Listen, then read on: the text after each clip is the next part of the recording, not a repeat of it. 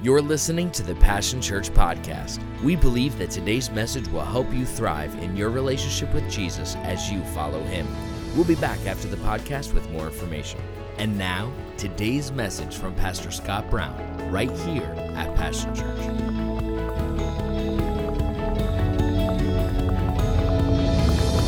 Good morning, Passion Church. I am so excited to be here today. I get this way when I get to share with people. And you're the people I love to share with. Amen. So good morning. November 22nd. Whew. Time is spinning along. It's my wife's birthday today, so drop her a happy birthday on Facebook or something. Okay, before I even pray, let's cut to the chase here. Yes, I've got a bandage on my head, and rather than you wonder what this is, all through the service, rather than listening to what I'm saying, like we all did with Rudy Giuliani last week when there was something on his head. I had a procedure done. They removed a what do you call it? What are those things called? Basal cell. And so I have a bandage on there. I'm okay, all right? Don't worry about me. Pray for me if you want, because it hurts a lot sometimes, but it's healing splendidly. Amen. So let's just go on from there. Let's pray. Father, in the wonderful name of Jesus, and what a wonderful name that is. We just thank you for this morning, for this word. We thank you for our lives. We thank you for you being who you are and showing us what you want to show us today. In spite of my ability to deliver or not deliver this the way it should exactly be said, I believe you are bigger and you can cause everyone to hear what they're supposed to hear this morning in Jesus' name. Amen. Can you say amen to that? Amen. Here we go. Title of this is, are you big enough to be a Christian? Are you big enough to be a Christian? Are you enticed a little? Let's get in and see. And what I mean by that, are you able to hear? Are you able to grow? And are you able to transform? Are you still stuck where you were the day you got saved? How much will you allow yourself to grow? I want to say something here, but I'm going to say something that if I heard someone say it from the pulpit, I would have freaked out years ago. But are you big enough to grow beyond your doctrine? Now, let me say this right off the bat. I'm not saying are you big enough to throw away your doctrine. I'm saying are you big enough to let your doctrine grow? Amen? Not to run it at odds with it, but are you big enough to let it grow, because our doctrine does not cover it all, no matter what it is. That's why everybody's is a little bit different, and yet people aren't wrong. We have to be able to grow in our doctrine and our understanding, but we don't throw our doctrine away to do that. Amen? Hallelujah. I'm going to start this morning in Mark 3, 1 and 2. I'm going to read it out of the Passion Translation this morning. This chapter is titled, Jesus Heals on the Sabbath, so you know where we're going here. It says this: Then Jesus left them and went again into the synagogue, where he encountered a man who had an atrophied, paralyzed hand. Everyone was watching Jesus closely. Why? To see if he would heal the man. Well, that's good, right? Not exactly. To see if he would heal the man on the Sabbath, giving them a reason to accuse him of breaking the Sabbath rules. Here's something I'm amazed at. He was there with the people of God, and they were trying to catch him in a good deed so they could find a way to kill him. Amen? And what I mean by that is, throughout Scripture, it was so easy for the demons to recognize exactly who Jesus was. Why could not the supposed people of God recognize who Jesus was? All the demons knew who he was. The devil knew who he was. But the church at that time could not recognize him. That's bizarre. Think about that. And not only that, when he really showed himself as God, they wanted to get rid of him. And why did they want that? Because he operated outside of their doctrine. You can't be from God because you don't fit in the set of rules. What set of rules is that? Well, basically the law. Okay. The law as you interpreted it. And everyone agreed on, because they had to have something. We're going to talk more about that. But do you understand what I'm saying? Why could the demons recognize Jesus everywhere? But his people couldn't. That's crazy, man. Even today, a lot of times, God's people rarely recognize Jesus when he shows up. Why? He wasn't doing it the way they saw that it should be done. So therefore, they began to look for fault with him so they could discredit what he was doing, his ministry and his work. And if they could discredit him, then they, who were the problem, would not have to grow, change, or transform. You know, sometimes we're presented with stuff that is so far beyond what our relationship with God entails that we can't receive it.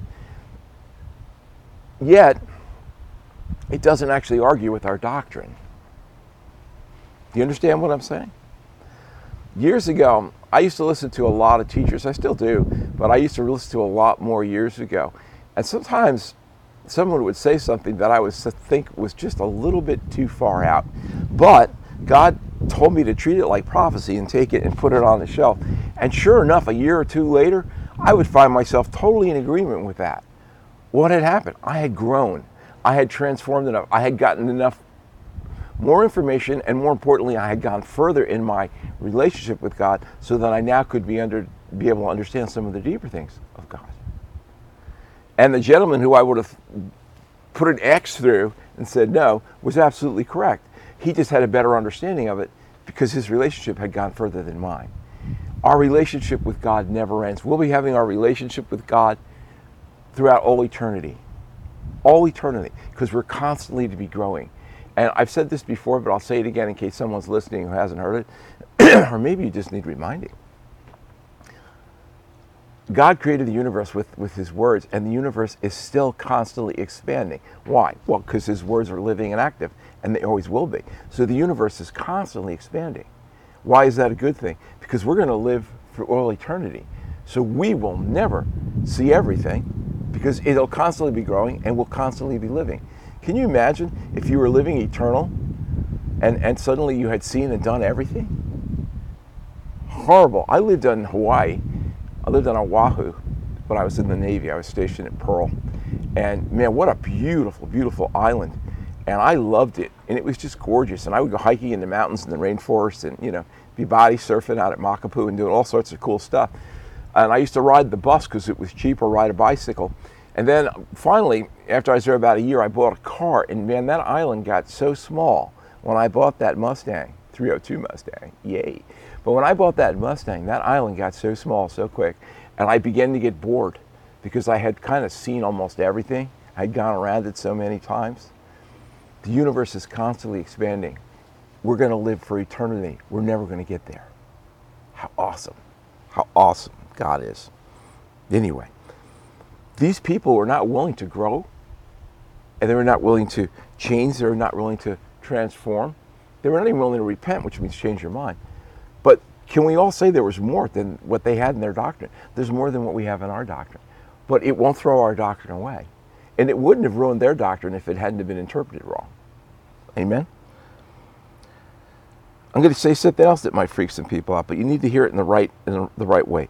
A good argument should never temper the thought process of a spiritual person, one who can hear God. Now, I'm not talking about people who are hearing all sorts of bizarre and strange stuff that does not line up with the Word, does not line up with your doctrine. But when God shares something with you and His Word agrees with it, and it doesn't, defy the good foundation that you have in you, you should receive it. Amen? You should receive it.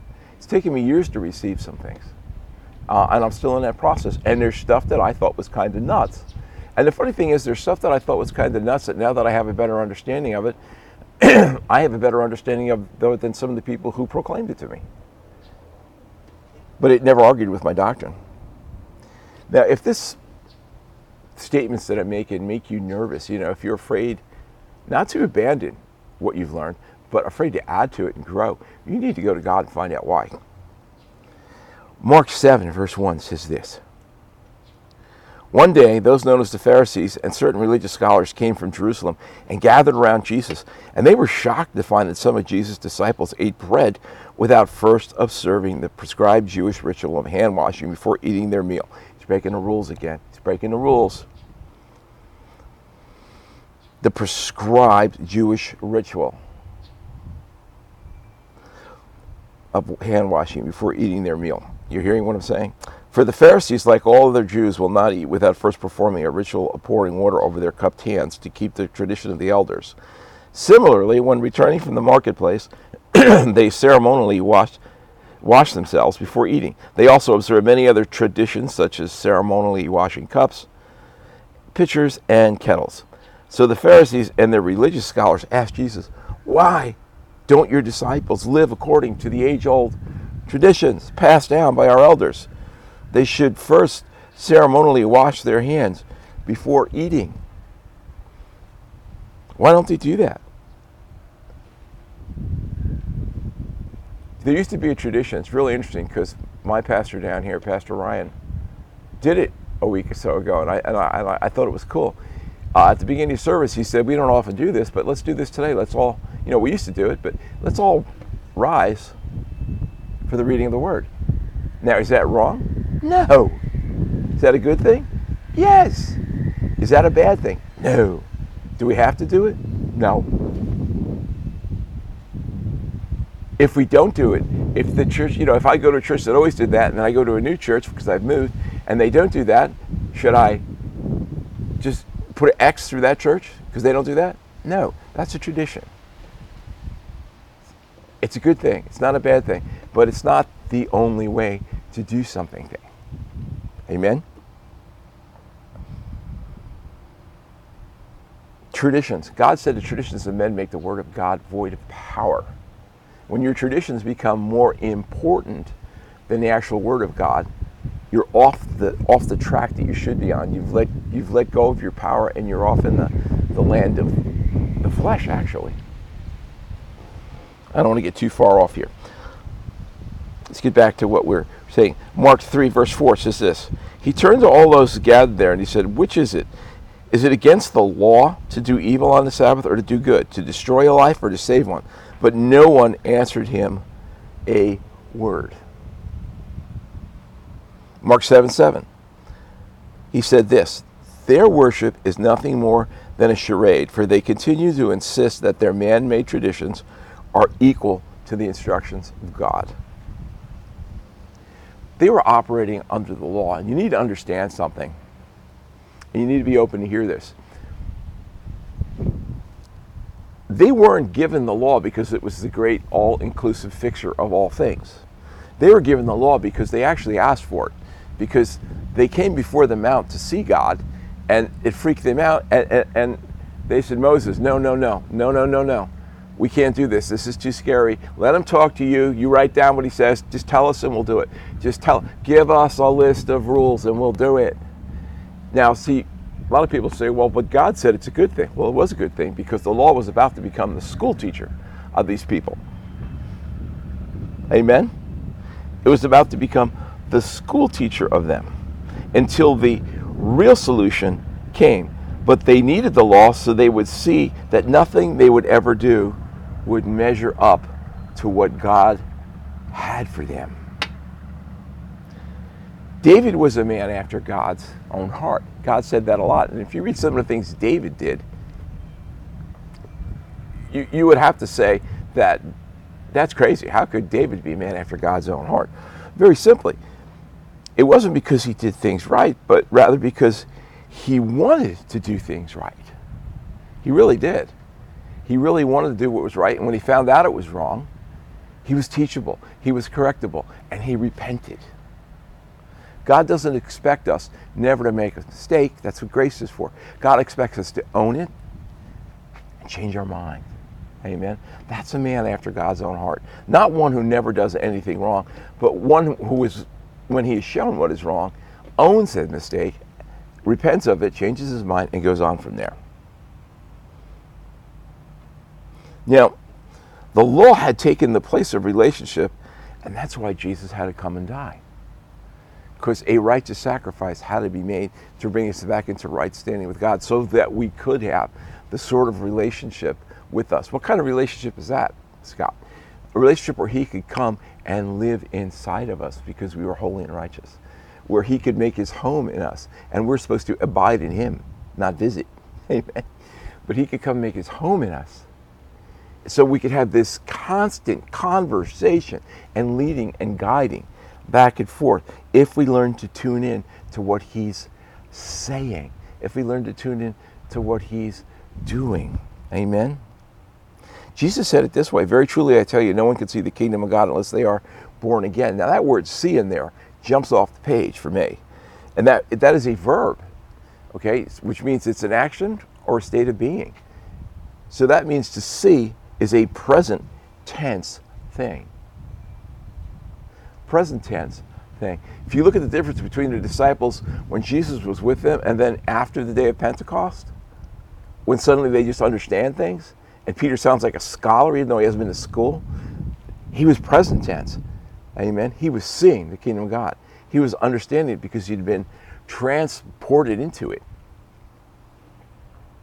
And that present tense relationship is what they were lacking under the law, but it was coming. Then he looked around at everyone, and Jesus was moved with indignation and grieved by the hardness of their hearts. Why? They had no room for the truth outside of their rules, outside of their understanding of it. And he said to the man, stretch out your hand. And he stretched out his hand, and it was instantly healed. Did they celebrate and praise God? No, they got ticked off.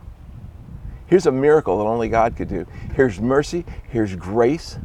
This man had not earned that. Jesus' compassion reached out and touched him, and his hand was restored, and they got annoyed. I don't even want to say how, I guess I'm going to say it. You could see this in the political climate today. It doesn't matter if what someone does is right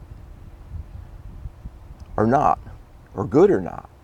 If it doesn't fit in someone else's set of rules and plans for how things should be done, they will villainize that person. They will demonize him. They will find things that he did wrong so they can get rid of him. Then looking around, Jesus healed a man, something only God could do, and they were determined now they're going to kill him. Is this crazy or what? Yet the demons were constantly seeing this because there was no room for him and his ways and their religious mindset, and he was now a threat to their rather lacking way of life. Put it short, they were scared. Put it even more short, the enemy, Satan, was scared, witless, and was operating through his people to kill the threat to his own twisted little kingdom. These guys did not even realize they were puppets on a string. And unless you're born again, and God has come to make his home in you, you don't know what's going on either. I used to try to read the Bible before I got saved. It was drivel. It was the driest, most boring thing I had ever seen. And then after I got saved, it was a heartbeat. It was my lifeblood. It was about me. Amen? Glory.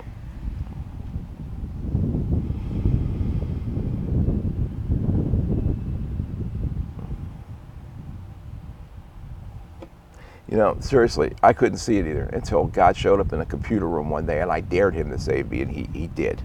Why? Because I backed him into a corner. He was laughing the whole time, I'll guarantee you. Mark 3:11. Whenever a demon saw him, Jesus, it would throw the person down at Jesus' feet, screaming and saying, "You are the Son of God." But Jesus would silence the demons and sternly order them not to reveal who he was. Here's another one. Mark 3:22-23. The religious scholars who arrived from Jerusalem were saying, "Satan has possessed him. He casts out demons by the authority of the prince of demons." Jesus called them to himself and spoke to them using parables. How can Satan cast out Satan? I think I would have said it this way. What are you, stupid? Why would the enemy work against himself? When it got to the point that they couldn't deny it was a miracle, they had to attribute it to the enemy, which is very close to the unforgivable sin, if not it in itself. And these were the religious scholars of the day. These were supposedly God's people, because they relied on their interpretation of the law and the rules they had made because of it, and it eliminated all other truth. Mark 3:34 says this, looking into the eyes of those who were sitting in a circle around them, he said, "Here are my true family members, for whoever does the will of God is my brother, sister, and my mother."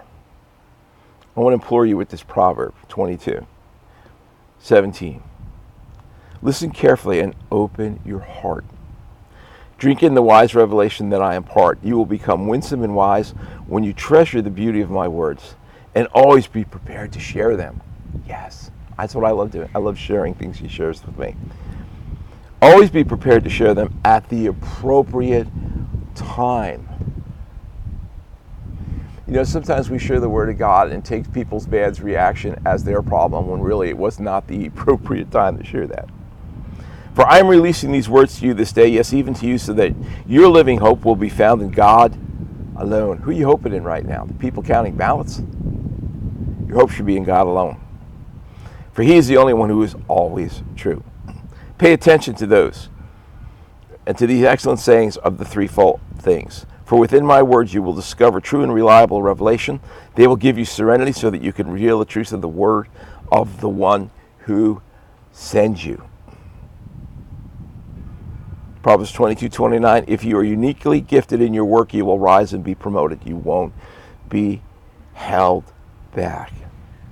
Are you hearing? Are you present tense aware of him? What's going on? Because man does not live by bread alone, but by every word, present tense, that proceeds from the mouth of God. God is still speaking. Are we still hearing? Are we aware of this kingdom?